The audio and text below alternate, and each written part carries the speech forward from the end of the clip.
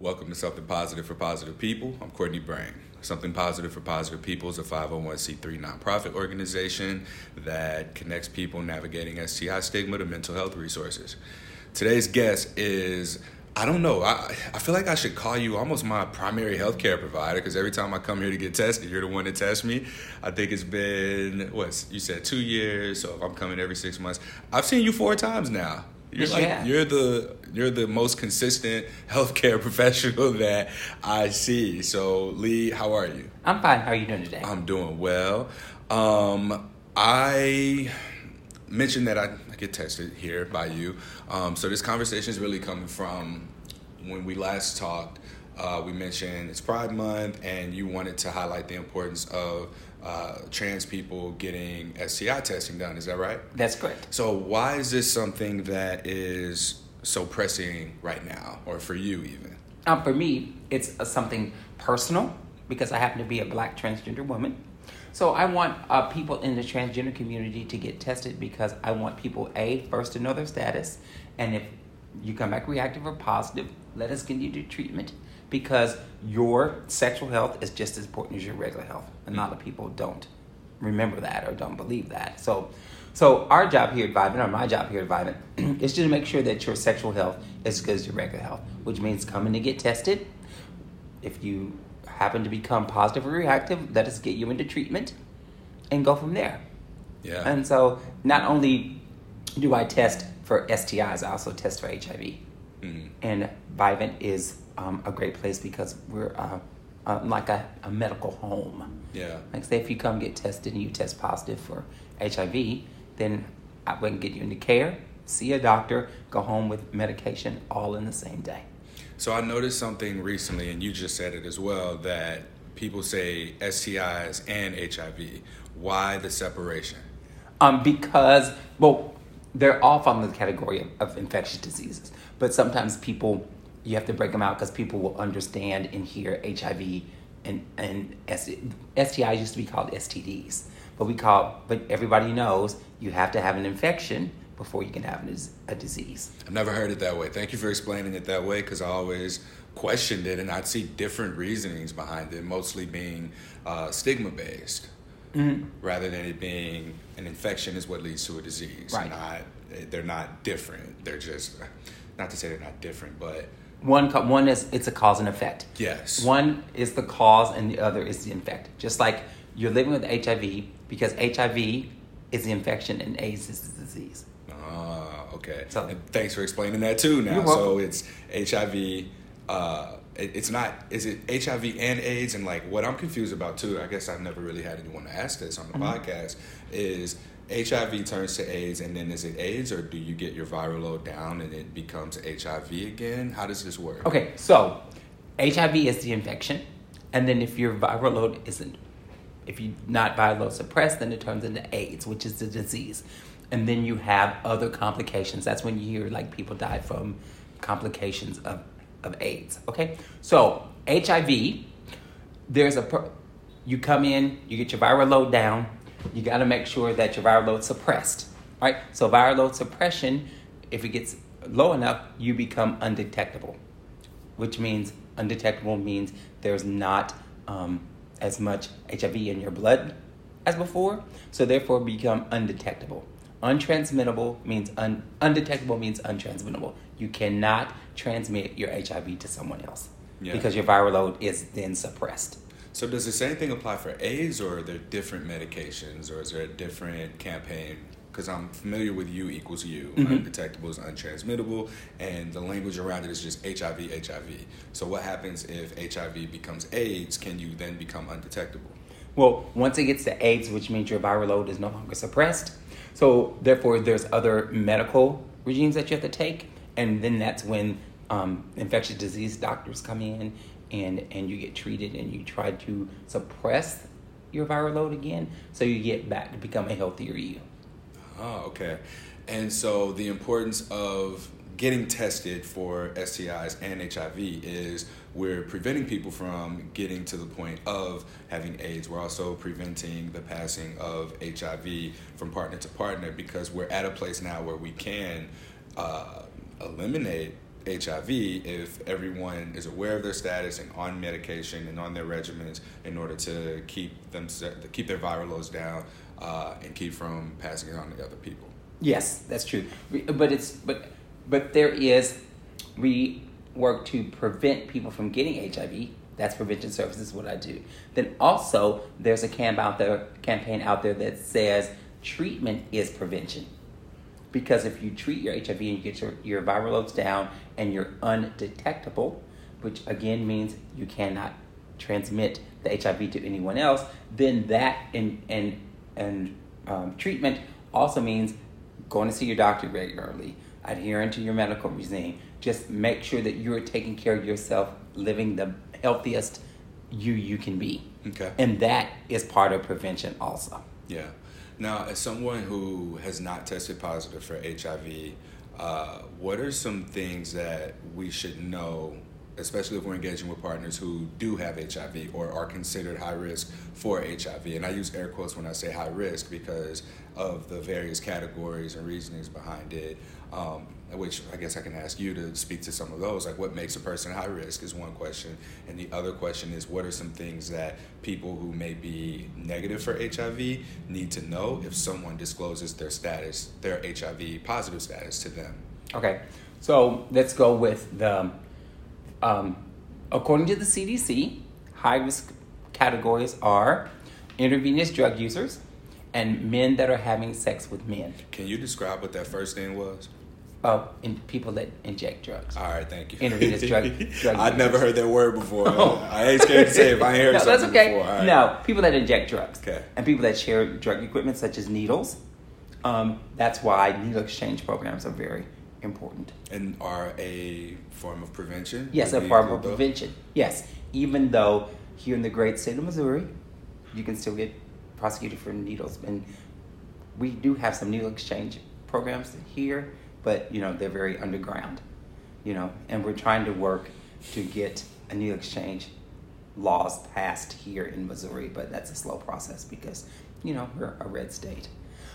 So that's one way to get HIV is through drug use, injecting drugs. So then, according to the CDC, again, it's men that are having sex with men.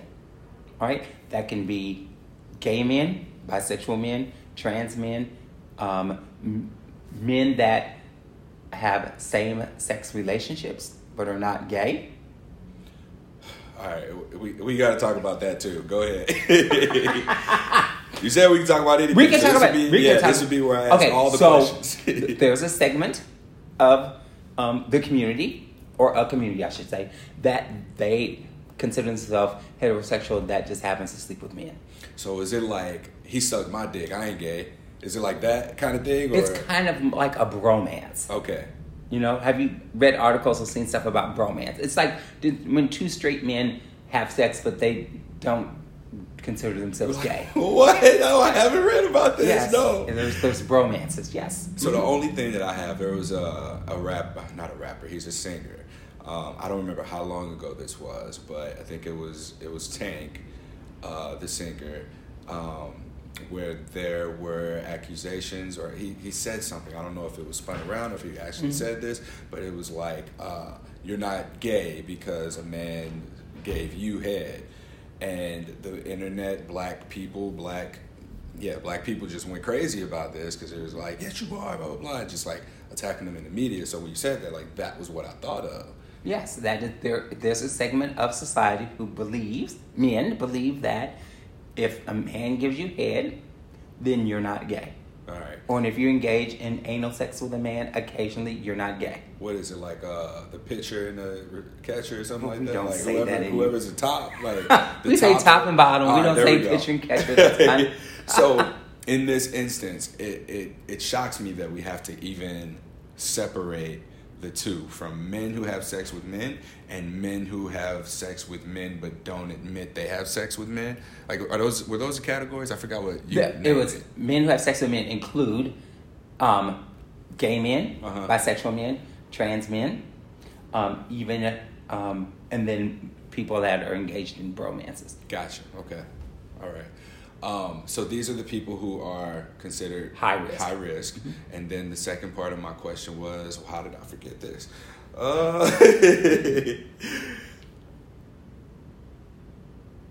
Yep, I forgot the second part of the question. We can just come back to it. Unless you remember. You remember? My memory. I'm old. My memory's bad, so it's okay.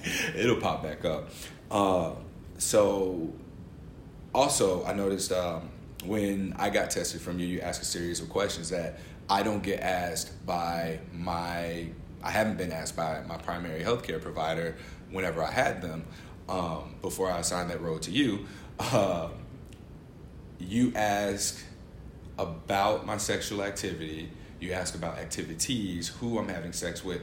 And one of the questions was, do you have sex with sex workers? And this made me think, like, later on after the fact, I was like, because we don't exactly say sex workers. Oh, what was the language? The question is, have you had sex with someone that exchanges sex for money, drugs, or other things that they need? All right, so if a sex worker is someone who exchanges sexual, I forgot the more politically correct definition, but seeing this as someone who does exchange sex for money or sexual exchanges to some degree for money, would that not be someone who falls under that category of what you asked about? Yes. The reason, and there's, when you come here to get tested by me, there's no shame. No. There's no judgment. My job is just to make sure that your sexual health is good. I don't care how many partners you have. I don't care what you do. I'm just here to make sure that I give you information to make a formed decision when that decision comes. Mm-hmm. I'm just giving you information and tools and make sure that you come to see me in August and I don't see you in September again for the same things. So I'm just here just to give you information. And the reason I ask those questions, like there's a series of questions, like basically I get all up in your business about, how many partners have you had? Have you had sex with a man? Have you had sex with a woman? Have you had sex with a transgender person? Last 5 years, last 12 months. In the last 12 months, how many partners have you had? Because those things lead me to talk about counseling, about how to make your sex good and healthy. Not good, but just healthy. Yeah. And kind of protect yourself. And if you use condoms, great. If you don't use condoms, great. Let's talk about that. Let's talk about why don't you use condoms? Why you have condomless sex? And there's various reasons, because people don't know there's a lot of different kind of condoms out there. We got them for small. We got them all the way to extra large condoms. So we've got condoms that are thin skin. We have condoms that are non-latex. So if you have a reason for not using condom, we have a probably condom to fit that reason. Why not? And if you don't want to use condoms, we got something for that too. It's called PrEP. Yeah. Mm-hmm. Okay. And PrEP is? It's is it pre-exposure? Prophylactic. You got it right. Prophylactic? Yeah. I keep calling it pro. I don't know. I can't say. I am the worst at trying to say. I just say PrEP because I get tongue-tied on what it's actually called. And I'm sure that most of the people who have listened to this podcast, listen to this podcast, will recognize it as PrEP. It's PrEP. No one needs to say the scientific name. We just most everybody I talk to just calls it PrEP. Okay. Like, girl, I need to get on PrEP. I'm like, well, okay, let's and we have a great PrEP navigator here at Vivint. Okay. So let's get into this. Okay. Why is there a need for us to have a conversation about encouraging trans people to get tested? It is my mission because I believe that trans people, but there's so many reasons why trans people don't come to can we start there? Yeah. Yes. There's a whole list of reasons. They don't think medical providers are educated enough about trans health issues. A lot of trans people have been disrespected when they come to seek health care.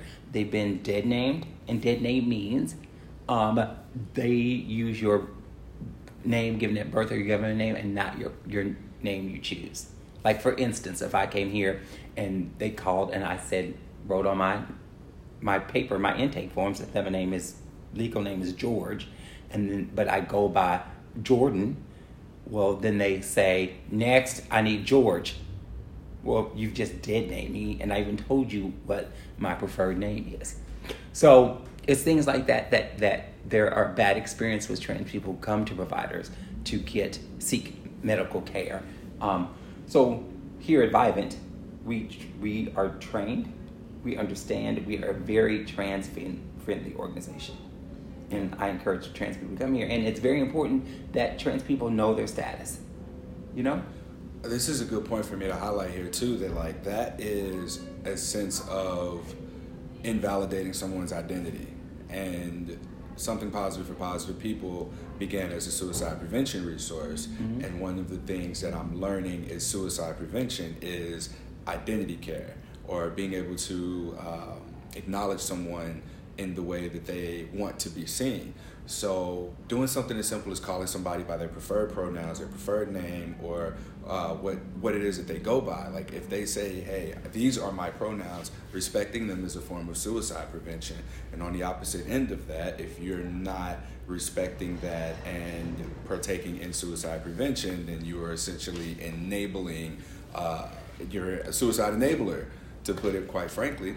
So yeah, just wanted to put that little nugget in there. Right. And then also, a lot of trans people don't get tested or treated because of the stigma that's involved with it. And some people are afraid of transphobia. A lot of people, they say transphobic things, like when they're getting taken care of. And you go there for medical care. Like myself, I don't know if I told you this, I back about 8 years ago, was diagnosed as being intersex, which means I'm not 100% male, I'm not 100% female. I'm a combination of both. So all my paperwork had to be changed. And I remember one time I went to get a shot at a clinic before I started working here. And I was the only person in the waiting room. And you have to put your legal name on everything, so I had not changed my name yet. So she's looking around the room, and I'm the only person in the waiting room. She goes, she hits another nurse, and she whispers, and they're looking at my paperwork, and they're whispering. And so she calls out, I don't have a dead name, I have a former name, because I didn't start transitioning until 3 years ago. So I have a whole career as my other name. So she called out that name, and I said, oh, that's me. And she's like, oh. So we go back in the room, and she's filling out the paperwork on the computer, and she finally stopped. She said, well, my former name is Leon. And she says, Leon, that's an unusual name for a girl. And my only response was, I'm named after my father. Because I am. My name is Leon Braxton Jr. So, and she went, oh, well, it's still an unusual name for a girl. So then I was there just to get a Hep C shot. So 30 minutes later, I told her about intersex and transitioning and all this stuff. And she said, okay, well, thanks for coming in today. And I'm like, can I have my shot, please? So we went 30 minutes, and she totally forgot that she had not given me, because I explained to her about being intersex and being trans. And then I had to pay $125 for me educating you on the reason why I was there. Yeah. And do you even feel like she heard you? I think she did. Okay. I think she did. And I'm a believer in education. Mm-hmm. You know, as Nelson Mandela said, education is our greatest weapon in this fight against intolerance. So I take those moments and I see them as teachable moments. Yeah. And I teach people. So maybe the next person after me, either intersex or trans, at least they'll know, the nurses there will know and have been experienced and exposed to a trans and intersex person. So how do you navigate that? Do you experience education fatigue or disclosure fatigue or anything like that? Especially in your personal life. You're going to a place where you would think that they were informed about what you're explaining to them. Mm-hmm. Well, I don't. Recently I was in the hospital because I'm having some, you said we can talk about anything. I'm having some UTI issues. And so I went in and I had a catheter. And I said, well, is the catheter going to hurt when you pull it out? Well, first of all, did you know you can take a catheter out at home by yourself? Yes. I'm not doing that. I pay for you to put it in. I'm going to pay for you to take it out. That lady said, well, you take it out. I'm not doing, no. You have to deflate the balloon. I'm like, no, because I know. So I went in and I said, is it going to hurt? She says, no, because the catheter in the vagina is a shorter distance than trying to put it in your penis. And I said to her, well, I still have a penis. And she was like, oh, you do? I said, well, I guess you didn't read my chart now, did you? And it's just stuff like that. Or when I'm talking to the doctor and the doctor's talking to me, and he said, well, something about to do with the vagina. I said, I don't have a vagina yet. He's like, oh. And they flipped through, and I'm like, y'all didn't read my chart, did you? No. Because I happen to go to a hospital that I don't normally go to. And so they didn't have all my information. Like I go to a doctor and a hospital. Actually, all my doctors are in the same building because I have 5 different ones. And so they can always just read my chart. And this particular doctor, it was the first time I had been in that hospital. Yeah. So that's a lot of things that trans people go through. But I look at those moments as teachable moments. Now, disclosure fatigue, I never get tired of educational fatigue or disclosure fatigue. Now, the only time I really do get tired of disclosure fatigue is when someone says they like me and they want to take me out. Then that's a whole different subject we can talk about later on the podcast. I mean, we can talk about it now since we're here because we'll forget. Both of us will forget. Well, I mean, we're here to talk about getting trans people tested, but however, it's mainly with black men, and black men suffer from that toxic black masculinity. I'm not saying anything that people have not talked about. So you can go from, ooh, baby, I want to be with you and I love you, and 3 words can change that in an instant. I am transgender. And then you can be called everything but a child of God and told how a freak you are and they're going to kill you and how dare you deceive them. And I'm like, you talk to me. I didn't talk to you. So this is actually a good transition point here because now we're talking about violence in the not trans community, is black community towards black men, violence towards trans women. That's right? Correct, yes. So there is a lot of that. Last year we had 45 trans people killed, trans GNC people, and 92% of those were trans people of color, either being African American or Latino. Last year? Mm-hmm, last year. And so where? For this year. Where? In the United States. Oh. So this year so far, we've had 30 trans or GNC for gender nonconforming people killed, and 97% of those people have been trans women of color. And when we talk about like the killing, obviously there's no reason for it. This stigma, essentially, how it not only impacts the trans community, but how it impacts the perpetuators, those who uphold the standards of the status quo of what stigma says about being trans. And I don't know that education is something that's needed. I think it's more allyship than anything, like advocacy from those of us who have the ability or know trans people who can speak on their behalf. And I kind of equate this, the only way that I can tie it together really is with herpes stigma. Everyone knows someone who at least knows someone who has herpes. We all have herpes. The more, if you can say, because here's my thing with that statement is that I can ask someone like, hey, do you have herpes? And they can be like, no, actually I got tested and tested negative for it. So until it's like, and I don't say things in absolutes, but given the statistical accuracy of the likelihood of so many of us actually having it, if we all know someone with it, then why is it that we are uninformed or not confident in having allies? Like, we should have allies. We should have people who, if they hear a herpes joke, speak up against it. If there's some sort of bad talk about someone who says, yeah, that girl told me she had herpes, or that guy told me he has herpes, or they told me they have herpes, and then there's some bad mouthing, for someone to check that shit. Like, that's the best way for me to describe it. I see it in the communities that I'm part of, sex positive community, LGBT community, but it's not something that seems to be present in black people or in the black community. And there's a number of reasons that we can probably talk about that, but the allyship, it seems to end where it's most needed, because like you said, those numbers of the trans people that were killed, these were black trans people, right? Yes. So there has to be some kind of an intervention there. And the only thing that I can think of immediately that comes to mind is allyship from within the Black community. We talk about this Black toxic masculinity. That is exactly what it is. So for Black masculine presenting people to even just be able to say, like, without fear of losing whatever it is that you lose, I can't think of anything that you lose by supporting somebody. But because it comes from, stigma is so intersectional. Like, I get stigmatized all the time. First for being Black, first for being trans, plus working in the field of HIV. So, another story. I wear t-shirts all the time that talk about I heart safe sex. All right?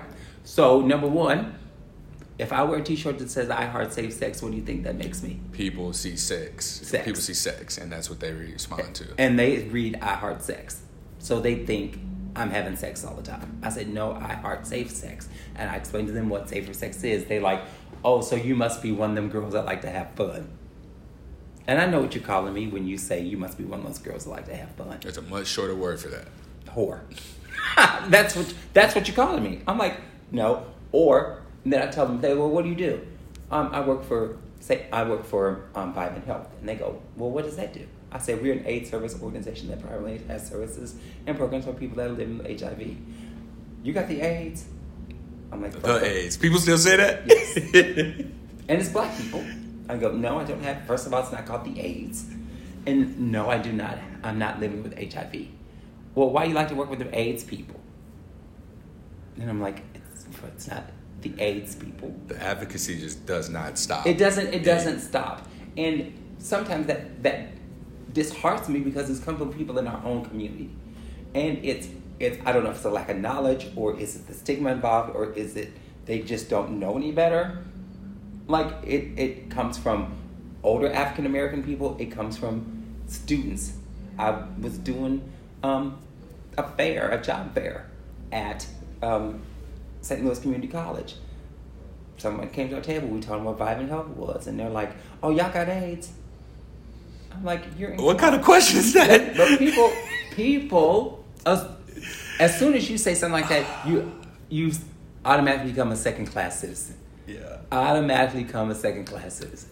And that's why a lot of Black trans women don't come to get tested, because you're already going to be bastardized and ostracized by society because you're trans. And then if they see you, and that's another thing, when we tested clubs and things, we can't get Black people to get tested, because I ask them all the time, come get tested. People think I'm sick. I say, well, flip that around. Ain't that wild? I think, flip that around. Maybe they'll see, oh, they're taking care of their sexual health. Let me go get tested. They think I'm sick. I'm coming in here. I'm like, no, they won't. But it's the different. How do we fight that stigma? How do we fight that stigma to turn it around, to make it a positive thing, or to come get tested is a wonderful thing? Knowing your status is wonderful. Asking people their status before you have sex, why is that so taboo, or why is that a bad thing? I ask women all the time, before he puts on the condom and inserts inside you, do you ask what their status is? Well, I gotta ask that, because it's your sexual health. It's your health that you're protecting and taking care of. And all the time, I've had people, I ask people, what's your status? What you want to know for? Because I just want to know. Why? Yeah, that defensiveness is often a red flag. But it's always part of the stigma. It's part of, people are afraid to talk about sex. I'm a very sex positive person. I love sex. I love talking about sex. My job is to talk about sex. Yeah. So why is talking about sex so taboo? Like, I'm doing an event this Friday, and it's called Let's Talk About Sex, the Senior Edition. Because seniors are also some of our highest numbers of newly diagnosed HIV people. Because they think after a certain age that they no longer have to worry about. That was my question I was going to ask. Is it just like, fuck it? Or what? Well, because they think of, okay, I'm 65 or 70. I don't have to worry about it anymore. But, you do. Because there are different reasons, especially in women.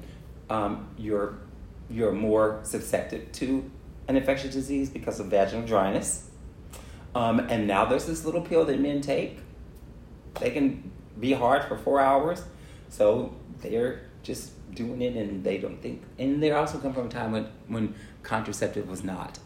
You were supposed to just be married, be fruitful, and multiply. So they aren't aware of condoms and stuff like that. So I thought about that. Yeah, because most people in nursing home, assisted living, I should say nursing home. That's very stigmatizing. Is that they brought up in the 40s and 50s and 60s when your job was to get married and have babies, and there was no contraceptive, whatever. So they weren't brought up like that. No one ever talked to them about it. And actually, that's one of my favorite things to do is talk to old people about sex. Yeah. So you go there and you like introduce them to condoms for the first time. Like what's their? They know what they are. They know what they are. Like I say, like when I go and do these presentations, the first thing I say, "Who in this room's having sex?" And the lady's like, "Oh, I would never." And the men like, "Yeah, I'm having sex." I'm like, "Okay, first of all, everybody in here having sex." And then I lay all these condoms and lube out on the counter, and I said, "Okay, when the presentation is over, I'm gonna step over here and answer questions." Now, when I turn it back around, if nobody in this room is having sex, all my condoms and lubes should still be there. So I turn around, I'm asking questions over here. I turn around, all of it's gone. I say, hey, I thought nobody in here was having sex. And one lady's, I'm getting these for my grandson. I'm like, you don't have to front with me. It's okay if you're having sex. If y'all are 60 and 70 and still knocking boots, good for you. More power to you. Yeah. But, I'm here again to just make sure that your sexual health is good as your regular health. Going back to stigma and trans people needing to be more empowered, encouraged to get tested and feel supported, what are some other ways that we can, help challenge this stigma and make trans people feel supported in being aware of their status? First of all, tell trans people that they do matter. Tell black trans women that their lives do matter. When you go to a Black Lives Matter protest, ask them why don't signs have any names of black trans women on there. Because I have spoken to a couple of Black Lives Matter and said we need to start saying black trans lives matter. Because all black lives don't matter until black trans lives matter. Yeah. And people say, oh. And even in our community, in their own little Black Lives Matter movement, there's still some levels of transphobia. Yeah. Question. So when we talk about trans women, trans men, are we wanting to? I have a question. I'm sorry. You all right? What are we doing for the weekend of the 26th and the 27th? The 26th is the Workfest, and the 27th we are doing testing at Drag Queen Meet Bingo. Okay, so at Workfest, do you know what the hours are? I don't know. You got to ask Curtis that. Because I don't remember. Look to see if there's a thing online about Workfest. I don't know. Curtis is in charge of that. So then on Sunday, do you know what the hours are? Yeah, we start, doors open at noon, and we just go to 3:30 or 4. So it's like 4 hours. And it's drag what? Drag Queen Meet Bingo. Okay. Curtis here today? He was, but he left. Oh, all right. I ain't talked to him in a minute. We recorded the podcast, so we need to revisit that. Okay. Anyway, so my question was. We done forgot again. This is the worst. It's okay. It's all right. We've been talking about a lot. I do remember now. So it's the whole. I've been under the understanding that trans women want to be seen as women, trans men want to be seen as men. So is the word trans being there, pre-women, pre-men, is that taking anything away? To me, no. You say want to be seen as, well, first of all, we already are. Just because, as I learned when I first got my intersex diagnosis, is that just because you have a vagina doesn't mean you're a woman. There's a whole bunch of different biological things that go along to make you a woman or make you a man. Just because you have a penis doesn't make you a man. So, Lord, I lost my train of thought. Well, yeah, it was just, is trans necessary? Is it man or woman? Period. I consider myself as a woman. And I just say a trans woman just so that people. Does it just alleviate a lot of confusion Yes, or questions and stuff? It gets it right out there on Front Street. Okay. You know? And I even check the boxes sometimes depending on what I'm doing. I also check the boxes so that trans people are counted in demographic information. Because right now we don't have a lot of information coming in. We don't have a lot of information about trans people. You say, I'm sorry, is this the correct number for? Yeah. The phone numbers didn't change. I got email from the guy saying he been calling this number and nobody responded to him for his results, and Okay. so Yeah, that's the right so number. they leave a messages since Monday. Okay. I'll double check when I come Okay, back. Yeah. okay, I'm sorry. It's okay. It's all right. You was in here by yourself. You know how you do it. You captain of the ship around here. No. They come look for you on your lunch break. I know. I'm like, oh, okay. But no, because people are always saying they leave messages and stuff. And I'm like, yeah, I'm lying, but I'll get back to it in a minute. So, no, I consider myself a woman, you know? But sometimes I say trans woman, so it just gets the point across in an instance like this. Or demographically, there's no information, demographics out there to support the need for grants for trans health, because we don't have the like we know there's a need for people getting tested, but we don't have the numbers for people to get tested.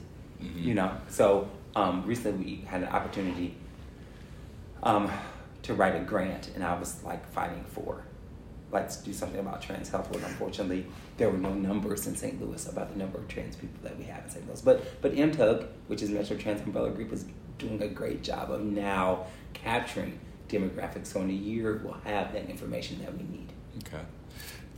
Being intersex, being born intersex, how do I say that? I was born intersex. Right? Born intersex. But I didn't find out until I was 50. 8 years ago, right? 8 years ago. So, first off, how do you find that out? Well, or how do you not know? Well, okay, so you can be diagnosed as intersex at birth because of ambiguous genitalia, or you can find out when there's reproductive issues, or you can never find out. Or some people don't find out they're intersex until an autopsy is done. Oh. Mm-hmm. Okay, so if you don't have any reason to, like, let's say, if someone were intersex and trying to get pregnant but couldn't, or were trying to get someone pregnant and couldn't, it could just mean that a particular reproductive organ wasn't there, maybe? It depends on your testosterone and estrogen levels. Oh, okay. So, like in my instance, the baby came out, doctor flipped it over, saw a penis, boom, Mr. and Mrs. Braxton, you have a baby boy. Well, had they done some genetic testing, they would have found out that's not true. So it's that complex. Like, we can't just look and be like, boy, girl. Mm-mm. Okay. No. So I happened to find out that I was intersex going to a doctor to start a diet. Mm-hmm. There was a new diet called Medifast, so she was going to put me on that. So I went and got tested, and when she got my blood work back, she called. She said, This is 8 years ago? This is 8 years ago. You need to come in because there's something not right with your blood. And I'm like, what are you talking about? I'm like, Diane, I got cancer. She's like, no, Queen, just come. I think we got your lab work mixed up. So she said, I'm going to do some more tests. So I came in, 6 more vials of blood. A week later, she called and said, come in. She said, I'm going to talk to you. So she said, we did a karyotype on you. So your hormones are female, but your chromosomes are male. She says there's 5 receptors that make either you male or female, but all those 5 receptors are the same. You're a man. If all the 5 receptors are saved, you could be female. Only had 2 things that made me male. The other 3 were female. I was like, oh. She said, so most men have a testosterone level between 800 and 1200. I had 0.01. I barely had any testosterone. But I didn't have enough estrogen. I had a lot more estrogen than I had testosterone, but not enough estrogen to push me through puberty. So my estrogen levels were low enough that I was in menopause. And I was like, but I don't have a vagina. How can I be in menopause? And that's when the doctor explained to me, you don't have to have a vagina to be a woman. And I was like, oh. So my blood, when you draw it, and you compare it against a cisgender woman's blood, it looks the same. So it reads female. So at birth, I was diagnosed as being male when I should have been. You're not gendered. Missexed? Missexed? Is that yes. accurate? So, yes. So my sex sign at birth was incorrect. All right, so growing up... I grew up as a boy. So you grew up as a boy. But I always felt like a girl. And always. When did you begin to stop acting out what you felt, when did you begin to stop acting out what you didn't align with? Growing up in kind of a religious African-American home. Did you grow up in Missouri? Yeah. Okay, yeah. You Kansas City. All right. So I love tennis and figure skating. I was forced to play basketball. Well, I'm 6'4", so I could play basketball than anybody. I could beat my cousins and anybody. Yeah, I was gonna say. But I didn't want to do that. I wanted to play tennis. And I was very good at it. I would sneak off and win little local park tournaments when I was 12 and 13. But as my family said, no one ever got out of the ghetto playing tennis. I'm like, well, Arthur Ashe did. Oh, Serena. Oh, this was before. I forget your early age. 70s. So. Yeah. So I was forced to play basketball. So when I went off to college, I dabbled in drag. And then that was part of the release. I'm writing a one-woman's play about this, about how I went from Leon to Dieta to Lee to Jordan, and how Dieta was just a manifestation of Jordan. It was Jordan all along, but I just gave the stage names Dieta and Master as a drag queen. How'd you pick a name? I was high.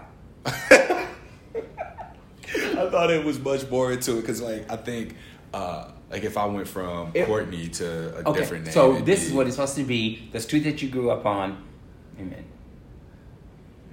Oh, your first pet you had in the street you grew up on.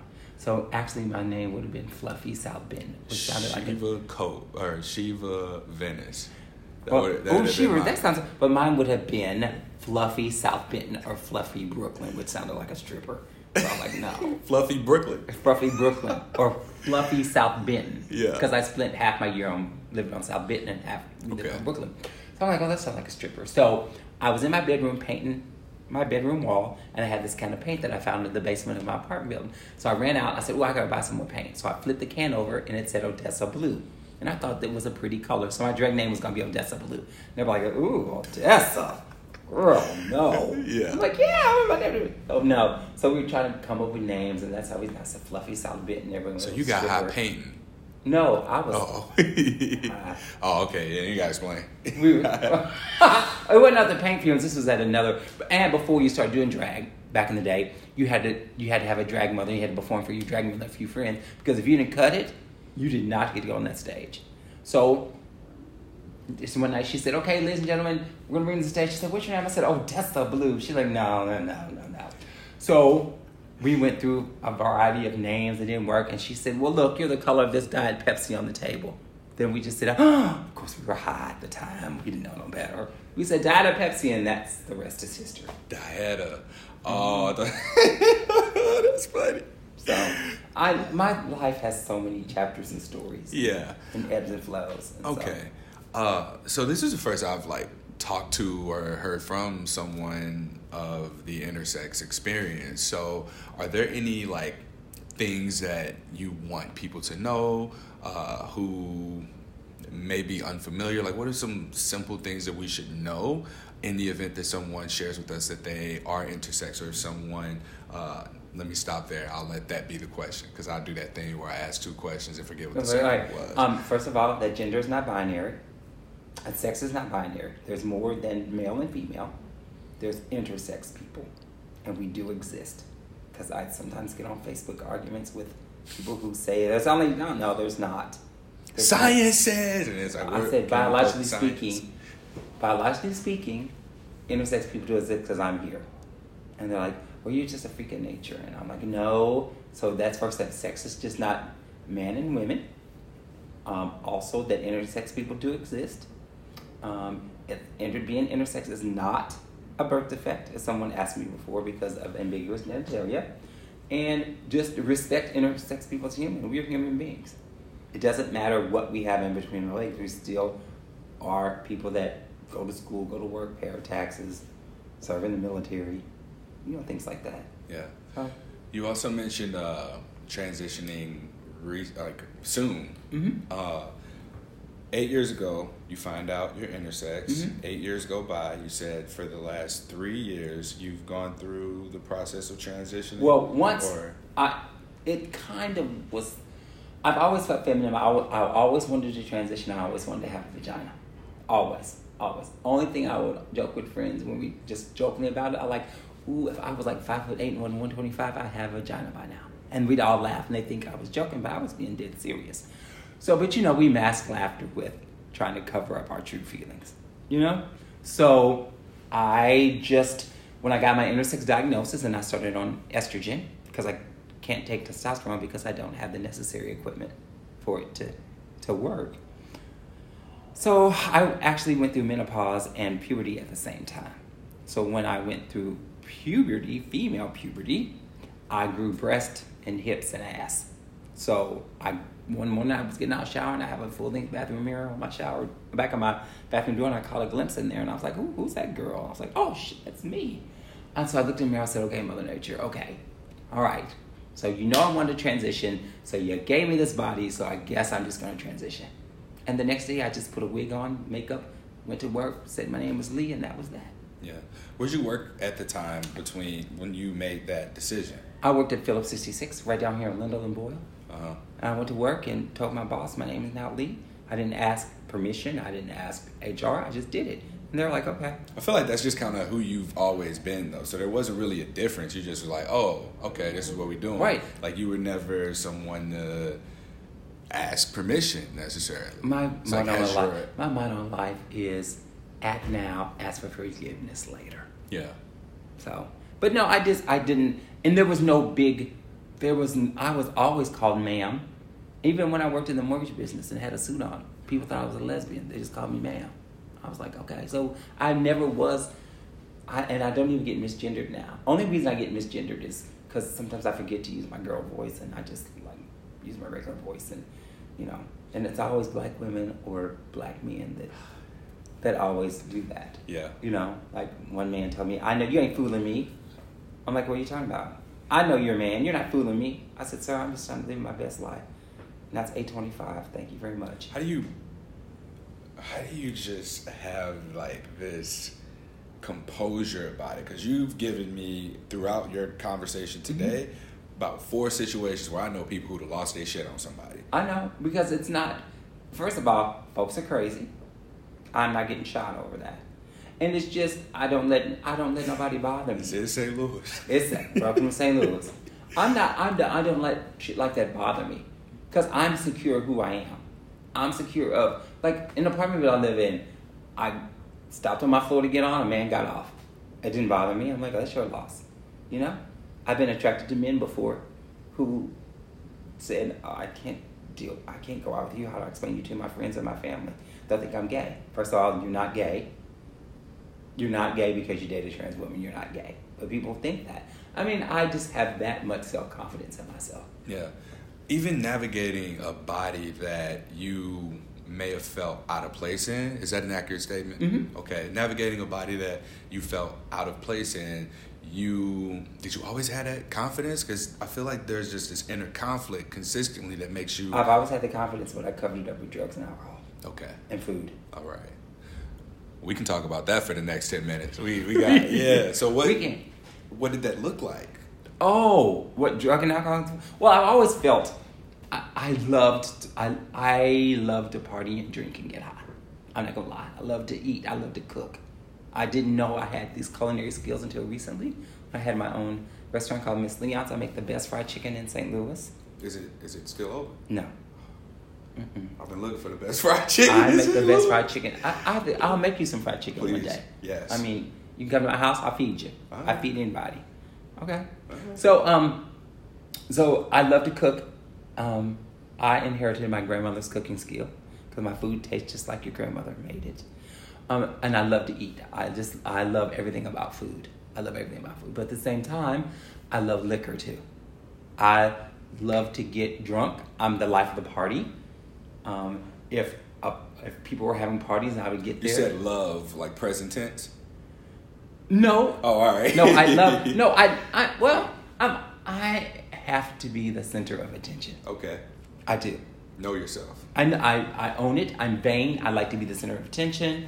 That's probably why I'm single to date, because there can be one star in this relationship, and it has to be me.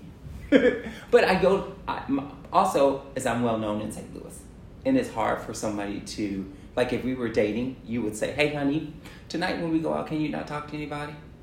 I'd be like, "No, I can't do that," because number one, I had a whole life before we met, and I knew people in the real estate business, and I knew mortgage brokers, and I have financed houses, got loans for half the LGBTQ people in St. Louis. I just know people, so I can't do that. Plus, the moment you ignore someone when you kind of have some sort of celebrity status, you become that bitch. You know what I mean? So, yes, we're together, but as long as I go home with you, what difference does it make who I talk to? If I never get time alone, then we should stay home. But when we go to movies, everybody movie. I was on a trip one time, got off the plane, walking through the airport, talked to 10 people I knew. He's like, "How do you know people in Baltimore?" I just do. We were somewhere. We were some obscure place, like some little podunk town, and I walked in, the people like, "Hey, Tiger Girl," I'm like, "Hey, how you doing?" He's like, "Damn, how you doing?" I'm like, "Because I've been in national pageants, I've been, I've done a lot of stuff like that."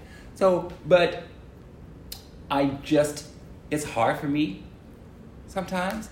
I try my best to navigate this body. And I've, again, lost my train of thought. What was the question again? Well, no, the question was just like navigating a body that you feel like you don't belong in. I've always felt this way, and I've always had confidence in myself. Like I said, covered up drugs. And drugs, the drinking I don't miss. I haven't had a drink or a drop or snort of anything in 3.5 years. Congratulations. Right. But mainly because I got a bad heart. I have congestive heart failure. Oh, okay. All that finally caught up with me. Congratulations. Yeah, it's fine. I mean, it's okay. So the liquor I don't miss, because getting over a hangover at this age, at 60, is a bitch. I think it's bad at 30. It seemed like the second I turned 30 and drank on the at 30, Saturday I could steal. At 40, I would steal. It may take a couple of days, but whew. Recovery. I can't afford to miss 2 days of work after drinking on a Saturday. But back in the day, I could leave off work on Friday, stay up all the weekend, as long as I had a fresh shirt and tie in the car, go on to work that Monday and function. But I don't miss the liquor, but I do miss the drugs. I like being high. Just recently, I ran into an old drug dealer, and he's like, "Hey, girl, here's this." I'm like, "I don't do that no more." The temptation was there for about 30 seconds. Yeah. And I went, "No, you've come too far." You are extremely certain of yourself, and for you to be able to do what most people would struggle with, just you ran into your drug dealer was like, "Here," and you associate your drug dealer with good times, you associate drugs with good times, and here they are waving it in your face, and you're able to say, "No, I don't do that anymore." I don't do that anymore. How do you, it seems like it's just immediate. Because I don't want the headline to read, "Bitch died from a drug overdose," and everybody goes, I thought she quit. So you'd be a liar. I'd be a liar. I'm not a liar. And plus, I've gone 3.5 years without it. Yeah. And I want to know, where is this journey? Where are we? Where is it going? How is it going to end? When do I get to the end of the road and I get my happily ever after? Yeah. But it's a journey. It's a journey, and then I don't know, and that's why I love my job, talking about sex, because a lot of people don't talk about sex. Like when I go home to family reunions, they're like, "Oh Lord, here she comes." I'm like, "Hey, y'all," and the people that don't know me, like, "What do you do?" "Well, I do this," but basically my job is talking about sex. So when's the last time you got tested? And then my aunts who are in their like 70s or 80s, like, I'm like, "Are y'all? When's the last time y'all got tested? Just because y'all in your 70s, 80s don't mean y'all ain't." They're like, "Well, yeah." So they like, "Will you please come home this time? Do you think you cannot talk about sex?" I'm like, "Don't have people ask me what I do." I just remembered the second part of that question. Oh, wait, go ahead. We got time. Which was really just a statement of the burden of knowing and holding primarily men accountable for getting tested falls on women, or it falls on the person who's having sex with the man. And so we talk about stigma, and it feels like that's one of the things that we need to address as well in order to change the status quo. Yeah, we need to address stigma in the Black community. Because that's one of the things that we have to overcome, especially as women, as Black women. We have to make sure that we control our own sexual destiny. You know, don't let a man get mad at you because you ask what his status is. And it's different. It's different between Black and white men. Like, for instance, when a white man, I'm having sex with a white man, and I pull the drawer out and I say, what kind of lube and what kind of condom would you like? Because I do have them in various sizes and assortments and stuff like that. And they're like, oh, I'll take this. But you don't, a Black man, why you got all that shit in there? Why you got all that? Who's been over here before me? Well, I'm not attached to you. I'm not married to you. But it's like that. They get mad. Yeah. And they want to have a discussion. And I'm like, put your clothes on, you're leaving. Because now you done made me mad and I'm out of the mood. Because just the simplest thing as having condoms and having lube, they get mad. Yeah, and like, we won't have it. I'm Get like, why don't you have it? Yeah. You have some condom? No, I have none. Well, here, I got a whole drawer. What kind do you want? They're like, why you got all that in there? First of all, it's what I do for a living. And second of all, I appreciate myself. That I'm not going to let you fuck up my life by infecting me with an infectious disease, because I want to take care of my sexual health. Yeah. Well, this is a good place to wrap up before this thing cuts off. Is there anything else that you want to leave us with? We've talked about testing in the trans community, violence against trans Black lives matter. Mm-hmm. We've talked about intersectionality, intersectionality. And we also talked about the intersectionality of stigma. And the intersectionality of stigma. We have to end stigma in the Black community. I think that this looks like sexual health as well as mental health, stigma in the Black community. What am I leaving out, and what do you want to leave us with? We need to make sure that you come to Vivint Health and get tested. Tested for HIV and STIs. Please remove your stigma about coming to get tested, because you're taking control of yourself. You're taking control of your sexual health. I mean, if you go every year to have a physical, why not come here every year to have a sexual physical and make sure you're okay? And just things like that. And especially in the Black community, let's destigmatize getting in charge of your sexual health. Like, again, I don't care how many sexual partners you have. I don't care what you do. Just take care of yourself. That's all I got. Thank you, Lee. That concludes this episode of Something Positive for Positive People. Please like, rate, review, subscribe to, share this podcast. And you can donate today at www.spfpp.org in order to help people navigating stigma receive the mental health resources they deserve. Till next time, stay sex positive. Oh, and also visit us at vivanthealth.org. And we will link to that in the show notes also. We can donate to vivanthealth.org as well, right? Yeah, you donate. Yes, donate. Yeah. We need money too. All right.